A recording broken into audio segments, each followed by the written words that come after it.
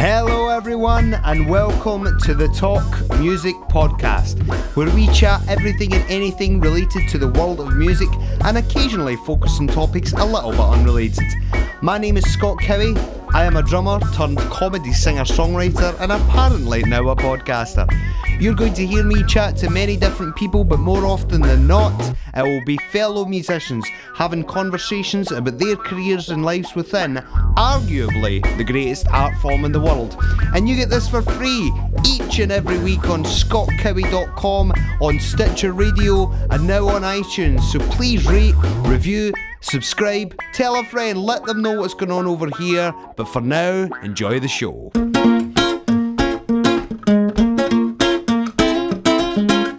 Guest this week on the podcast, Larry Goldings. Pianist, organist, producer, arranger, composer. The man who plays the keys for James Taylor, the Steve Gadd Band. He's involved in a whole host of projects. Super talented guy. It's going to be a good one. Before we get to the interview, I am joined now by my friend, one of the greatest musicians in the world, the second best musician in the world. My phone's just did the text thing, but I'm going to continue. The second best musician in the world. Ladies and gentlemen, please put your hands together. The one, the only, Nora Germain.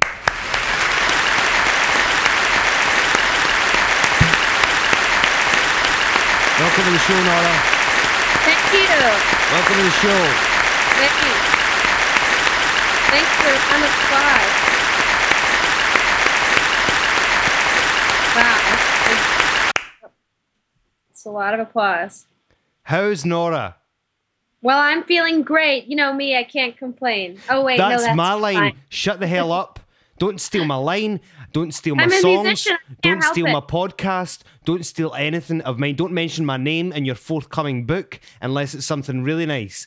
Okay? Now, talking of your book, use this podcast as a platform for your own self-gratification, your own recognition. Tell everybody about your pledge campaign. It's going brilliant. You've been verified on social media. Tell everybody what's going on in the land of Nora Germain before we move on to a hot new topic on the podcast. Nora, hit us. Okay. In the last few days, I've launched this Pledge Music campaign. And Pledge Music is a crowdfunding website that is the best one in the world for musicians to use. And I'm writing a book and releasing my fourth album at the same time. And if you go on to Pledge Music, you can see my campaign is featured on the home page of their website. And you can pledge for various items, autographed things, stuff from my violin case, and a lot of other stuff. And I've got some other gigs happening then, and also getting ready to meet up with Martin Taylor again in Italy in July.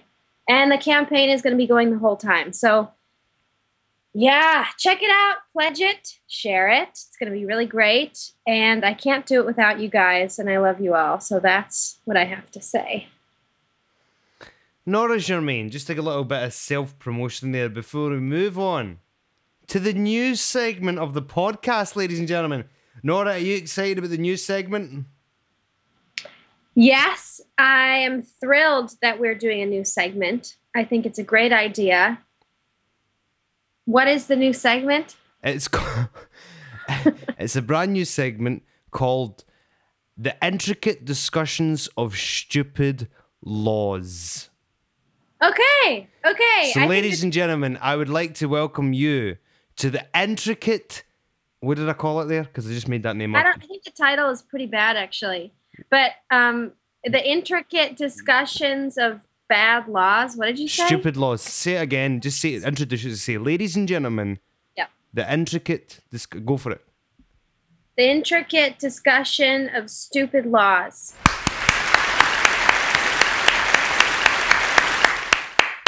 It's not working. Give us a theme song for it. We need a theme song.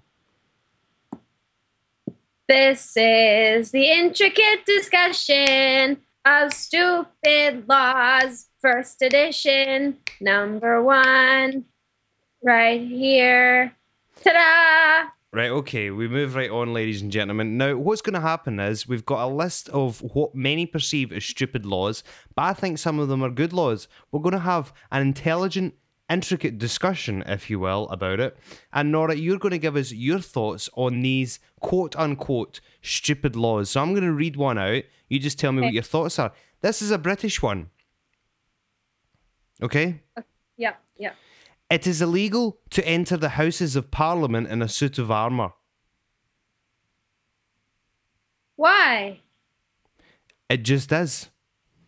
Right, you tell me what your thoughts are initially. I'm going to try and get more information on this particular law as you... Because they can't, is it because they can't see who you are when you have a suit of armor on, or because they are turned on by that?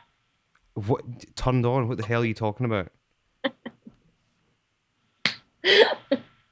I think if someone walked into my House of Parliament wearing a suit of armor, I'd want to know what was going on underneath. So you reckon this law got put into place because somebody walked into the House of Parliament with a suited armour and a raging hard-on? Yeah. Right, okay. But you wouldn't even know because of the suit of armor, though. You can't poke through unless it's really raging. I think that's a stupid law. You think I it's a think stupid law? Now- They should revoke it. Right, okay. The law got passed in 1313. Okay, so it's a lot. Now I've also found another one regarding the House of Parliament. It's illegal to die in Parliament. What? Yes, it is illegal to die in Parliament. But the thing is, though, see if you do die, how are you going to get penalised? Are they going to take your dead body to court? Nora, what's going on there? You don't know when you're gonna die. Some people just die just sitting there. You know, someone who died. Well, we all know someone who's died, but Why Lil are you laughing while you say that, you freak? do you know Lil Hardin, No. Louis Armstrong's wife? Okay. She was a really famous band leader and a pianist, and she was amazing, but she didn't get as famous as she should have because she's Louis Armstrong's wife. Anyway, she died playing the piano at a tribute to him. She just slid right off the bench. She just died right there. I think that's the best way to go with your clothes on. What the... How the hell did we talk about... This is the thing about getting you on the podcast. You're talking about men having hard-ons and suits of armour. Then you're talking about Louis Armstrong's wife dying whilst playing the piano. How No, because it's illegal to die in Parliament. I'm yeah, saying but you what's never... that got to do with Louis Armstrong's wife dying while playing the Because piano? she didn't decide to die on the piano. It just happened. So you can't fault someone for dying in public. And that's why I think that law is stupid. Full circle there. Full circle. Like it. Now, this is an interesting site I found. A lot of laws in the actual Parliament, okay, but we're going to move on. We're going to move on. We're going to move on. There's a lot of stupid laws here, okay? Now, I've noted a couple earlier, right? Because I thought this one might interest you, okay? You ready for this one? Great. Now, this is my issue. I worry about you going to New York. Why? I used to live there. Well, this law might get passed because of you, Nora Germain. Oh? Yes, because in New York, it is against the law to throw a ball at someone's head for fun. Really? Yes. No way. It's a law that people like you, scum like you, should actually take more seriously. What about dodgeball? I guess you don't throw a ball at someone's head on purpose. You're just throwing it at that person on purpose. Yeah, so what do you think of that law? It depends on what kind of ball it is, I think. Explain. If it's like a beach ball or a volleyball, maybe it's okay. But you don't want to throw like a baseball at someone's head. That's not good. I think it depends on the type of ball. They should change the law and specify. But the balls that you mentioned, aka volleyball, and what the other one? A beach ball, you know, it's got air inside. Yeah, I You know play what it a on- beach ball is, you dick. Right? Okay, Beach sorry. ball, volleyball. They're bigger balls than the ball that you mentioned. What? I said they're bigger balls than the ball that you mentioned. The baseball surely is a safer option than a volleyball. No, a baseball is hard. It's small and it weighs more. So if someone throws that at you, you're gonna get knocked out in a second. Have you ever been hurt by hard balls in public?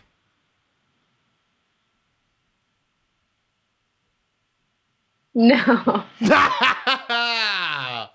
Maybe that's the story for another time. Has that never happened to you, Nora? You have to ask me a more specific question. Okay. Maybe just I'll repeat the question. Have you ever been hurt with hard balls in a public setting?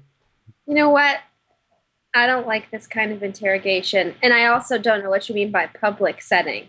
Well, I think Nora is actually finally taking this law more seriously because she's realising that if somebody does hit you with a volleyball on the head, that it is illegal. So maybe everybody should just be a little bit more carefree in public. I agree. I completely agree. We're going to move on, ladies and gentlemen, to another law. And I hope you all out there are taking note of these laws, okay? In Oklahoma, it's illegal to have a sleeping donkey in your bathtub after 7 p.m.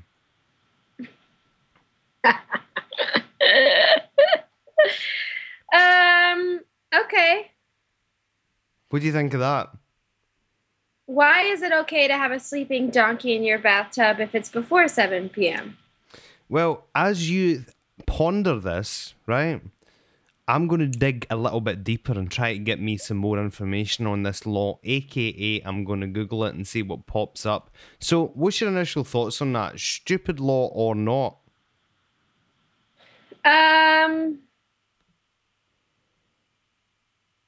I mean, would you have a donkey in your bathtub? What if I needed it for something? What, the bathtub or the donkey? No, the donkey. What do you mean? What if I need it? You know, like it's like there's a party or I need it. Sorry. What on earth are you talking about? I just think if you want to have a donkey in your bathtub because you're using it for something, then that's fine. No, why? No, but what do you mean you would be using it for something? So you're thinking that if you needed a donkey for a party, you would want to give it a wash first? Yeah, I would. Are you kidding me? But why would you have a donkey at a party anyway? Well, that's not the point. The point is that there's a lot. No, it is the point because you were pondering on why you would have a fucking donkey at a party. Why would you do that? What if the donkey is giving people rides? You know, you can go to places and they have donkeys that you can ride on, and they'll take you, you know, up the hill or down the hill. What if you live on a hill and you need a donkey, and your donkey that's taking people to and from their cars got dirty and you have to wash it, and it's after 7 p.m. and you live in Oklahoma? I think it's a stupid rule. I think that they should change it. Right, okay. Well, the authorities in Oklahoma, please listen to what Nora has just said. Please listen to the sense that Nora Germain is making and do something about it, ladies and gentlemen. Please, Nora, is there anything you want to say to the authorities of Oklahoma before we move on? Fuck you. Nora Germain is available for any bookings in theatres all across Oklahoma. So please get her booked and make sure it's before 6 p.m. or before 7 p.m. I should say, because Nora will get very annoyed if she can't shove a donkey in a bath after 7 o'clock. Nora, see if you get if you get 4 female friends that you could name off the top of your head. Yeah. Go for it. Who? Name 4 of your female friends. Why? Just do it. Just name the first names. Oh, okay. Michelle, Dima, Alex, and Genevieve. Okay. If you girls, including you, walk down the street tomorrow, I want you to picture this, right? Yeah. You girls walk down the street tomorrow. You, Mima, Alex, Jasmine, and Josephina. You got everyone's name wrong. And you see a lovely house. Yeah. and you think to yourself, we should move into that house. Well, I've got news for you, Nora. You fucking well can't, because it is illegal in a lot of states within America for 5 women to be in a house. What? Yes, you heard it here Why? first. Why wouldn't it be illegal? Why wouldn't it be illegal? Uh-huh. That's like saying, why don't you need cheese? It's like, that doesn't make any sense. Why No. wouldn't it be illegal? Because why the fuck wouldn't 5 women want to live in a house? Well, it's obviously very dangerous. Have you ever Dangerous? heard... Yes. Have you ever heard of that phrase, too many cooks spoil the broth? What if none of the women cook? Well, what else are they going to do? They're going to have to survive, aren't they? And we all know the women gravitate towards a kitchen when they walk into a house. So if you put... I can't cook anything. The only thing I can make is reservations, and I get along fine. Have you ever used a microwave? No. Are you serious? You've never used... You're meant to be a strong, confident, independent black woman. A black woman? What did you say? I says you're meant to be a strong, confident white woman at the age of 23. No, it's all an illusion. It's all an illusion. Have you never used a microwave, you freak? No. Right, anyway, 5 normal women with a brain, okay, decide to move into a house. They're going to go into the kitchen and they're going to burn Maybe the... you can be the 5th woman because you're kind of making me feel like I don't belong in this group anymore. Well, maybe you should have a word with Angzima, Lazare, Mima, Freddie, and John, and tell them you're feeling a little bit insecure because you can't actually work a kitchen. That being said, what do you think of the whole it's illegal for 5 women to own and operate and live in a house? I think that's insane. Why? What? I don't understand the reason. I'm trying to find reasons, and I've got news for you, Nora. I can't really find anything. No, I honestly don't understand. I mean, why? What is it? So, like, 2 gay, lesbian, well, I mean, that's redundant. 2 lesbian moms have 3 daughters, and they can't move into the house? That's a point, actually. Oh, here's a good one, right? We'll end on this one. This segment's lasted forever. Okay, you ready for this? Oh, yeah. In Baltimore, it is illegal to take a lion to the movies. Yeah, good rule. Why? Because a lion's going to rip someone's freaking face off. What if the lion's friendly? I don't think a lion should be, like, yeah, I don't know. I mean, a friendly alligator, maybe. That's discrimination against certain animals, is it not? You're just assuming, right? I said to you, why is that law stupid? You said, because a lion would rip someone's frickin' head off. Therefore, you're insinuating very, very clearly on this podcast, this live podcast that goes out to thousands, right? That all lions are ill-tempered, all lions have got rage issues, and all lions have got no control, no heart, no feelings, and no soul. Lions are great, but I don't think they should be brought to the movies. Why? They should run wild. They should run wild. It's abuse. And also, if you do have a lion and it's a nice one, that's really nice. I believe many lions are very nice lions. But you shouldn't bring it to the movie theater. It's just too sketchy. Right. You're going to play the role of a lion owner, right? Okay. I'm going to play the role of the lion. Okay.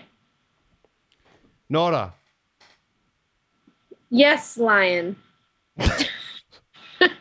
My name is Leon. Leon the lion. I'd prefer you to address me like that. Let's start again. You, Okay. Nora. Yeah. Yes. I was just flicking through the paper, and the Lion King's out again. Disney brought it out, 3D animation. Take me along to see it, will you? Thursday. We're not doing anything. I'm sorry, but we can't do it. Why not? We can watch it here at the house together. No, I want to go and see it in the movies. All my friends are doing it, and they were talking about it in the yard the other day. And What kind of friends do you have that are going to the movies? fellow lions, you daft dick. No, you don't have any lion friends that are going to the movies because it's not allowed. No, first of all, you're telling me that I don't have any friends. Therefore, you're trying to chip away at my self-esteem. And now you're telling me... that I can't leave the flaming house? Don't you think this is quite an abusive... Why is the house flaming? And also, there's a law that says I tell that you why it's flaming. It's flaming because my temper is burning on a daily basis because you're putting forward stupid rules, telling me that I can't have friends and telling me that I can't go out and enjoy myself. I'm a lion just like any other lion, and if they're going to present movies where lions talk and function in a real world, why the hell would you prevent me going out and being the same? That's really nice, but you have a big temper, so I really don't think you should go into public. I've got a big temper because you're so bloody restrictive as an owner. This reminds me of a relationship I've had before. With a lion? This reminds you of a relationship that you've had with an animal. No! What does it remind you of? Who? Oh, I don't know. But it reminds me of it. You know, one person gets mad at the other person, and then the other person says, "This is why I can't take you anywhere." And then the other person says, "No, you're the reason I'm so angry." Remember? No. I'm really sorry that we can't see Lion King. Why the hell not? I know it seems like discrimination. Have you seen The Lion King before? Are you asking me, your owner, or me, Jermaine? Yes. Yes, of course I have. Did you enjoy it? Yeah. Then why the hell are you preventing me from going to see it? We can see it together at the house. I don't want to see it in the house. The house smells. Yeah, like lion. Yeah, I'm sorry. What would you expect? If you don't want your fucking house to smell like lion, maybe you should let the lion out the fucking house. You can't have it all your own way. You don't like your lion. You don't like your house smelling the lion, yet you won't let the lion out the house. Don't you think this is a bit bipolar, you fucking idiot? This is another reason why I think people shouldn't have pet lions. Yes, so do I. Or lions that talk. You trained them too well. Anyway, Nora Germain on the Talk Music podcast. That concludes our... What was the thing called? Intricate Discussions of Stupid Laws. That it does. Nora Germain on the Talk Music podcast. The lovely Nora Germain, the super talented, the woman who says that I taught her everything she knows, and you can read all about it in the forthcoming book. The book is called Nora Germain. It's easy to play the violin. That's actually not what the book is called, but that's not a bad title because I don't think it's as hard as people make it. Jenk, I could play the violin. Yeah. Thanks for the vote of confidence. Nora Germain on the Talk Music podcast. We're going to get straight to the interview. It's going to be a good one. Okay, I am back on the Talk Music podcast with Mr. Larry Goldings. How are you, sir? I'm excellent. How are you, sir? Yeah, not bad at all. I've been listening the last couple of days, watching some YouTube clips, Larry, about the on the Larry Goldings trio. Really enjoying that. Tell us how that trio came about. Well, I met Peter Bernstein, the guitarist, at a high school summer jazz program in Rochester, New York at the Eastman School of Music in 84. And so I've known Peter a real long time, and we became fast friends. And then he had heard about this. He's a New Yorker, and he heard about this new program, college program that was starting up called the New School Jazz Program. And I ended up going there after high school, and he actually ended up at a different college for a few years, and then switched over to the New School. Long story short, he introduced me to Bill Stewart, who he had met at a different music program, and we played a bit, and it kind of developed into a trio. But I wasn't really playing the organ. I hadn't been playing the organ a lot. I was mainly a piano player.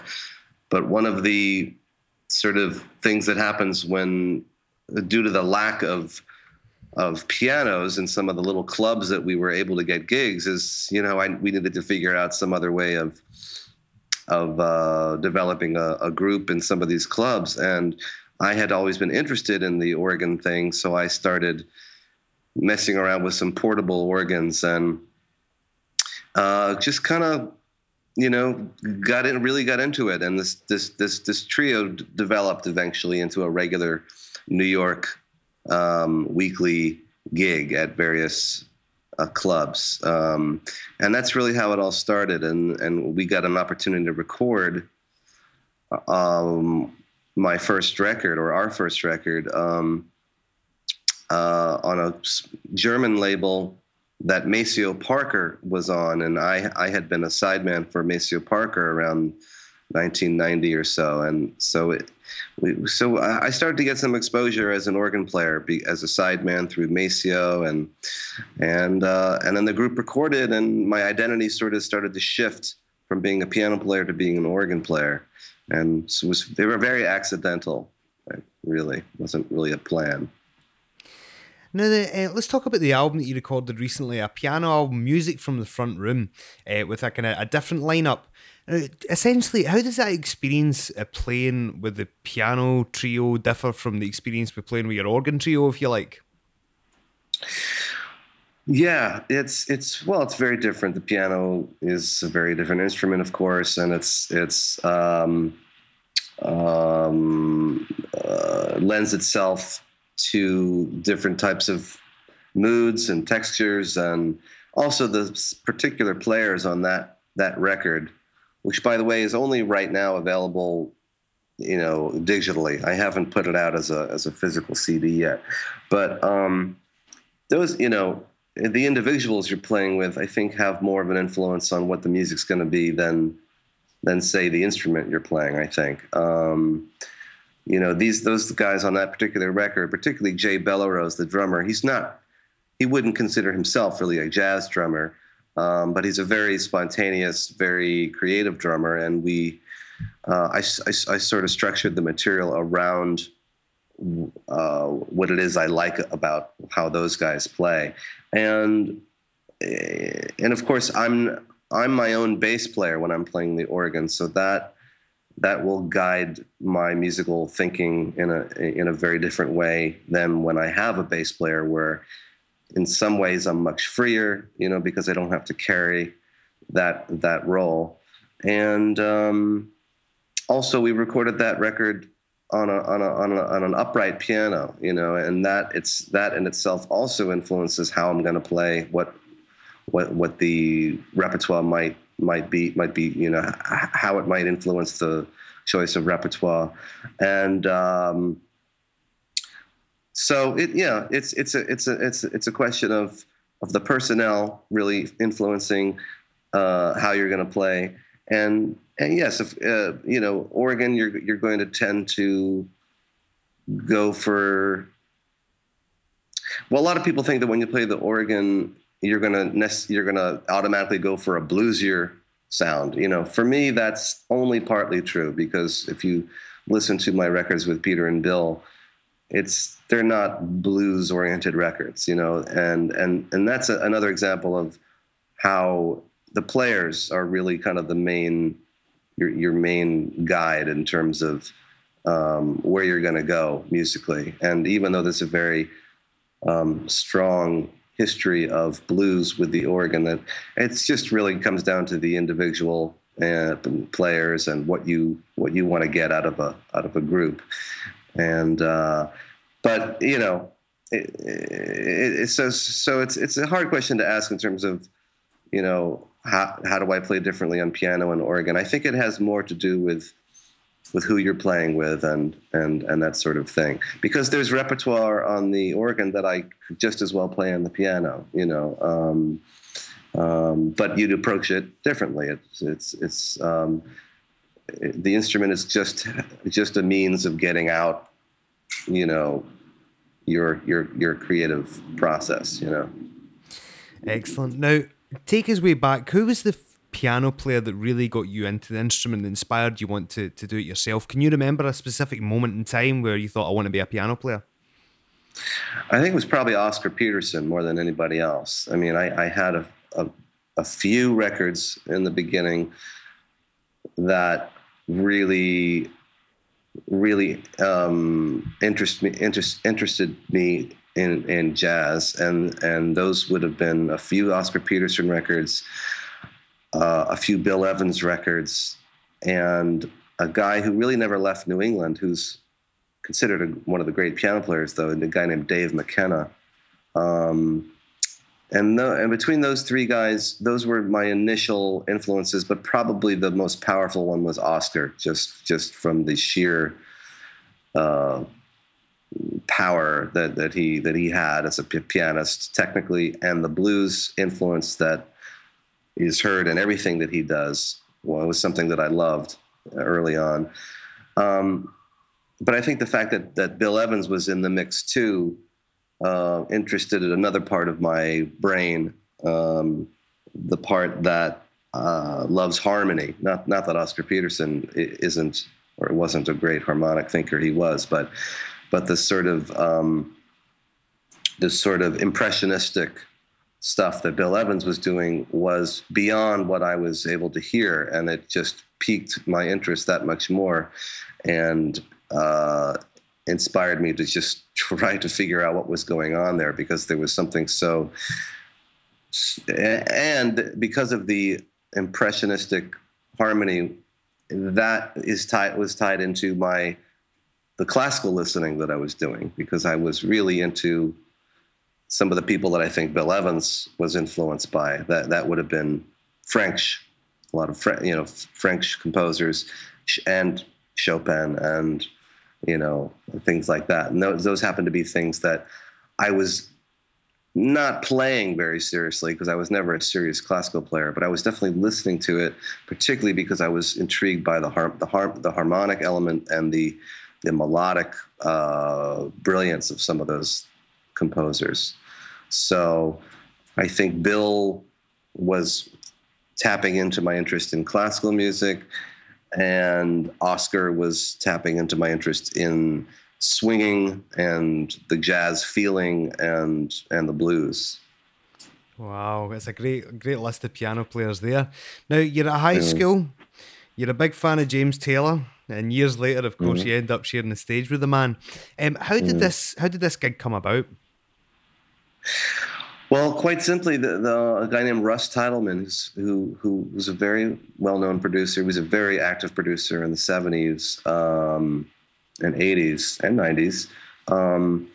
He and another guy named Lenny Waronker produced all the real classic records by Randy Newman, and to name one great artist. But I knew Russ in New York. He used to call me for sessions to overdub organ stuff on some pop things and a few jazz things.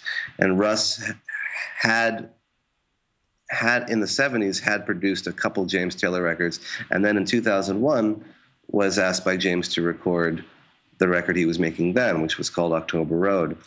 And he called me up one day and said, look, James has got a piano player, a guy he's been using for years, but he's got this tune on the new record that's a very jazz-oriented tune, and I think, I wanted to bring you in as someone who's really authentically going to fill that role. And he sent me a demo of James playing the tune. It was called Mean Old Man, and he said, can you come to this studio on this day and meet James and play with the band? And I said, yeah. So that's how I met him, and it went really well, and I did that tune and one more tune on that record. And then James started calling me for more kind of jazz standard type of appearances that he sometimes does with pop, but with like orchestras, like Pop's orchestras. And those were gigs that had arrangements of standards plus a few of his hits. So I think in a way it was his way of seeing how I did in both those genres. And soon after that, he decided to make some changes in his band, which included replacing his piano player. And I accepted the gig, and that was a long time ago. Been doing it since late 2001 or early 2002. Now, the man behind the kit right now for James Taylor is, of course, Steve Gadd, who's absolutely outstanding. What's it been like over the years just playing with Steve Gadd? Really wonderful, very, very educational, and like James, Steve is someone who I've been listening to on record since I was a kid, and so it was a similar type of insane dream coming true that I'd be able to experience that. But he's also just a super human being, and we've become good friends, and he's sort of my therapist on the road, and he's just a really, really down to earth, excellent guy. But the playing it's still very mysterious. Just trying to figure out why Steve can play the seemingly simplest thing and have it be so special, so personal, and so wonderful to play to, and it's been great. And I've been able to play with Steve in other contexts where we get to play more improvised music and stuff that's not just James's music. But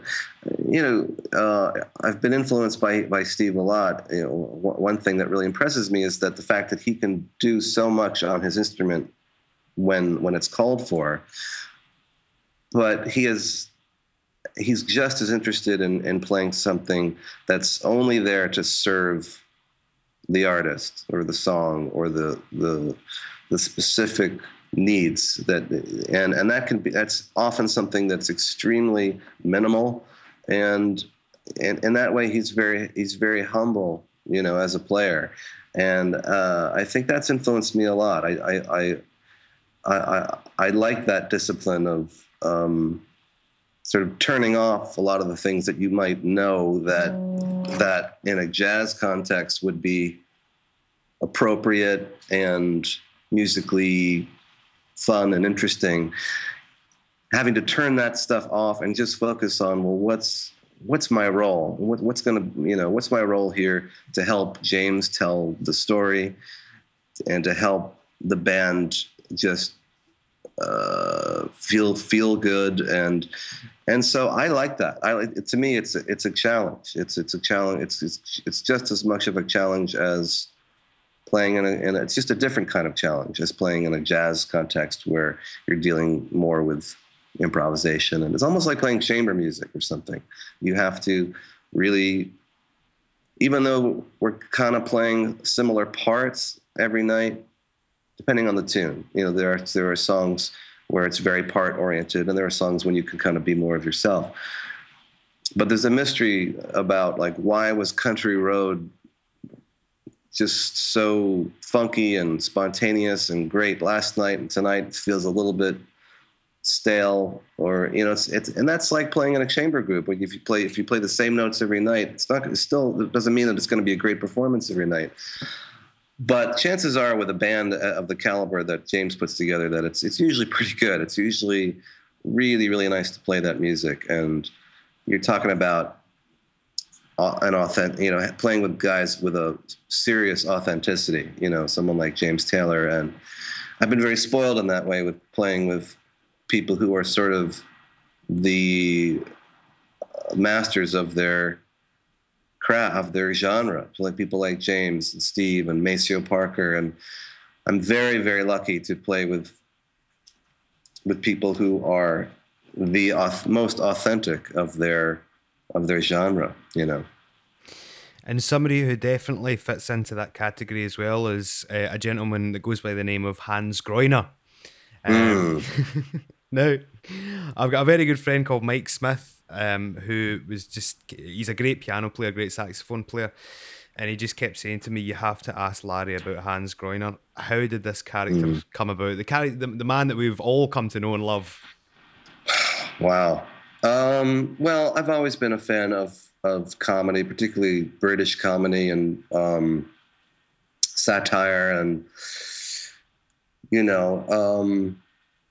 I think it started off as a thing I used to do for friends, like what if John Tesh, or he's like a new age piano player, or George Winston, sort of new agey piano player, who I used to like, by the way, when I was a kid, George Winston. What if George Winston played Monk? What would it sound like? That kind of thing. And what that meant was taking out anything that wasn't diatonic or any rhythm that was not easily digestible to the general public. So somehow, why it became an Austrian character, it's kind of random, except to say that I've run into some people over the years who clearly misunderstand the importance of people like Monk. And you run into a lot of people who don't really understand jazz in general, and they hear Monk and they think that he doesn't know how to play the piano. And so I was sort of, I don't know, making a little satire about those people, and maybe about a couple specific Germans or Austrians that I've met over the years. And it's not meant to be cruel to some of my best friends are Austrian, and that's all it is. And I did it as an experiment when the internet was new, and it started off as a MySpace page with just audio clips that I did at the end of a session for Curtis Stigers, a singer, where the rhythm section was there. I said, hey, and I started playing one of these, sanitized Monk things, and the drummer and bass player just started playing along, and the engineer started recording, and I said, let's just do 30 seconds of 5 Monk tunes like this, and if you can send me this, send me the CD, I'd love to have it. And I had it, and then I decided, let me try that. Let me try MySpace and invent a guy, and I thought of the name Hans Groener, and I looked it up, and hadn't been taken. There was nobody named Hans Groener, and I couldn't believe the hate that was coming. It was hilarious for me to sit back anonymously and see people saying, "Who are you? This is a travesty. This is an insult to jazz." And I was just laughing my ass off. I couldn't believe. And it taught me the power of the internet. It was really interesting. Then somebody said, "You have to come out as Hans." And I didn't want to, because I didn't really have a decent accent. I can't really do the accent. But I bought this wig, and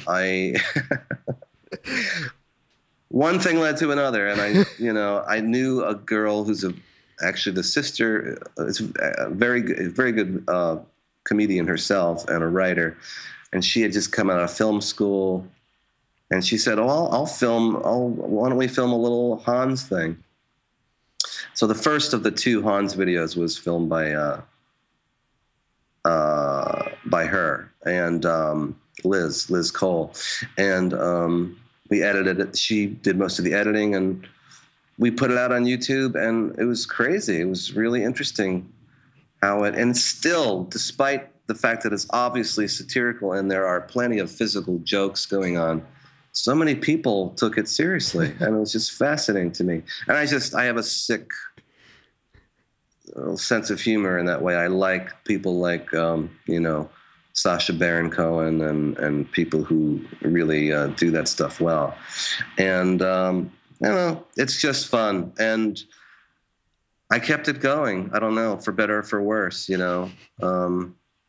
My wife seems to think, actually, she's come around now, but she kind of thought maybe it's a bad idea that, that it'll take away from people appreciating my serious side. And most people disagree with her. They say it'll only help. And now she's kind of come around, because I think she thinks that the latest one, the phony masterclass, she found that pretty funny. So what the hell? It's like nowadays you have to think out of the box. Yeah. I mean, it's very hard to make a living in music, Not that I'm making any money yet from Hans Groener, but it's possible that I could. And I don't consider it a bad thing if that ends up happening, because it's really challenging to keep this music thing going without having to travel and not be home all the time and not be with your family. And if Hans can somehow help me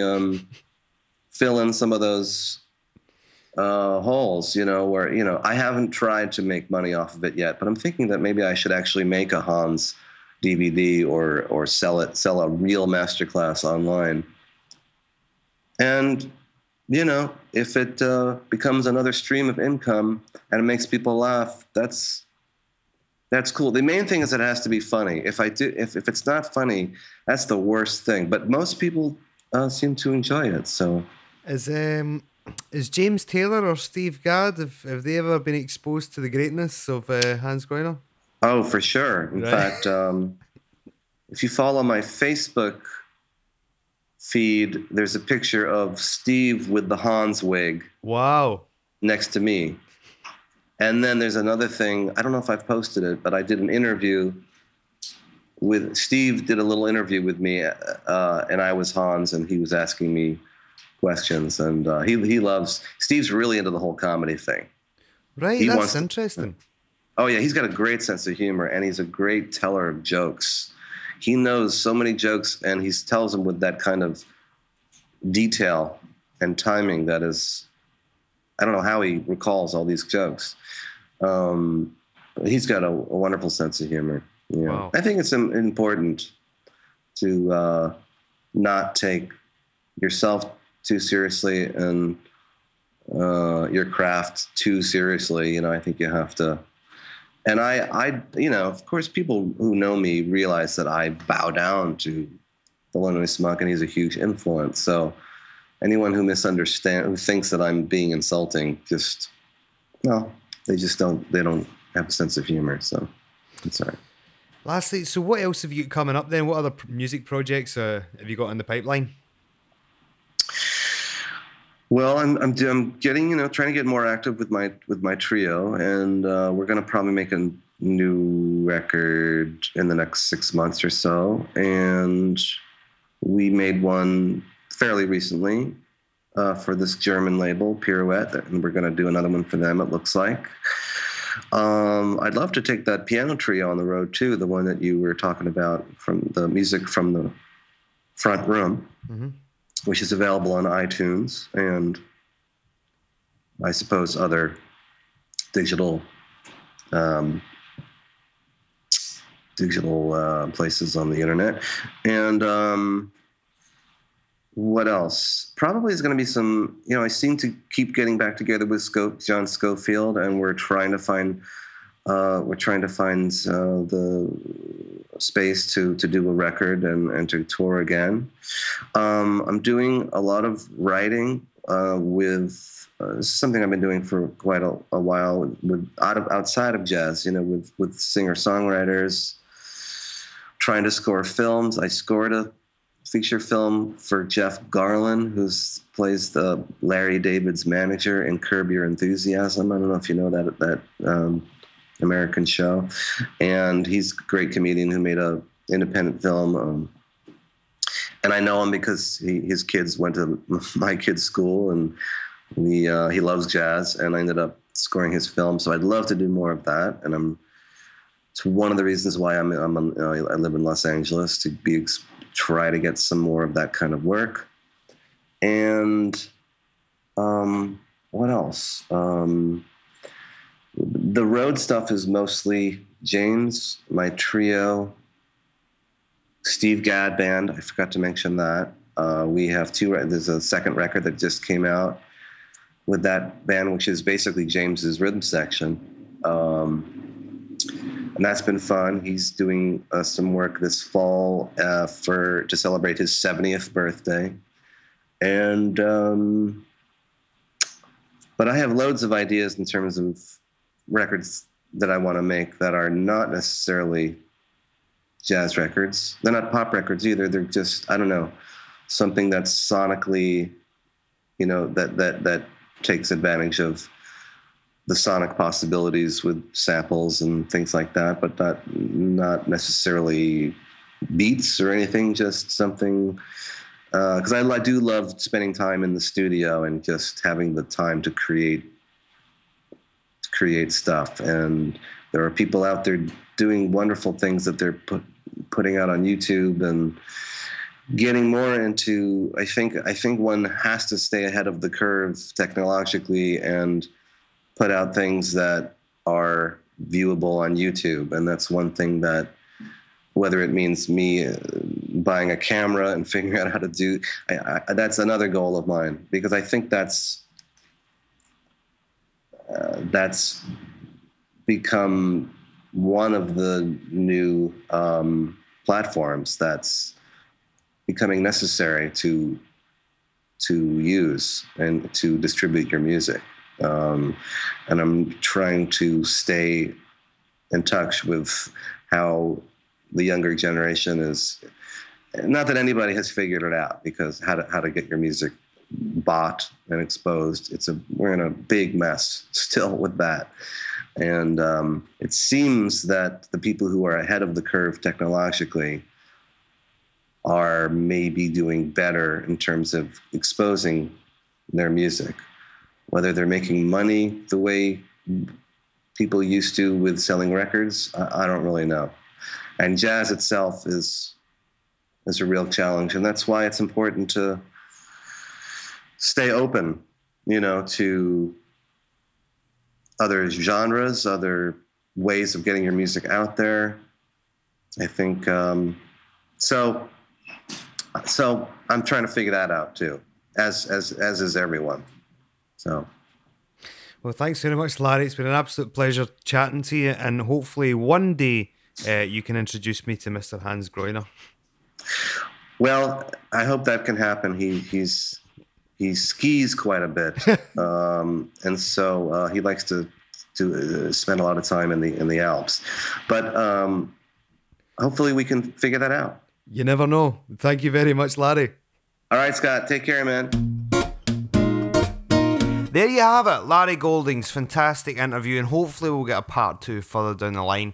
And obviously earlier we had Nora Germain as well. Check out Nora's website. As she mentioned, she's got her Pledge music campaign. Go to noragermain.com to continue listening to this podcast. Click on scottcowie.com. You guys know what to do by now. Audio Boom is hosted that too, as well as SoundCloud, Stitcher Radio, iTunes, in which you can rate, review, subscribe, and all that mother jazz. Keep checking out scottcowie.com. Keep looking at my Facebook and keep following me on Twitter, because there's a whole bunch of news coming up very, very soon. And by the time this podcast goes out, and there'll be some rumblings already. So please go over to my Facebook, my Twitter, and all that kind of stuff. And we will see you guys next week.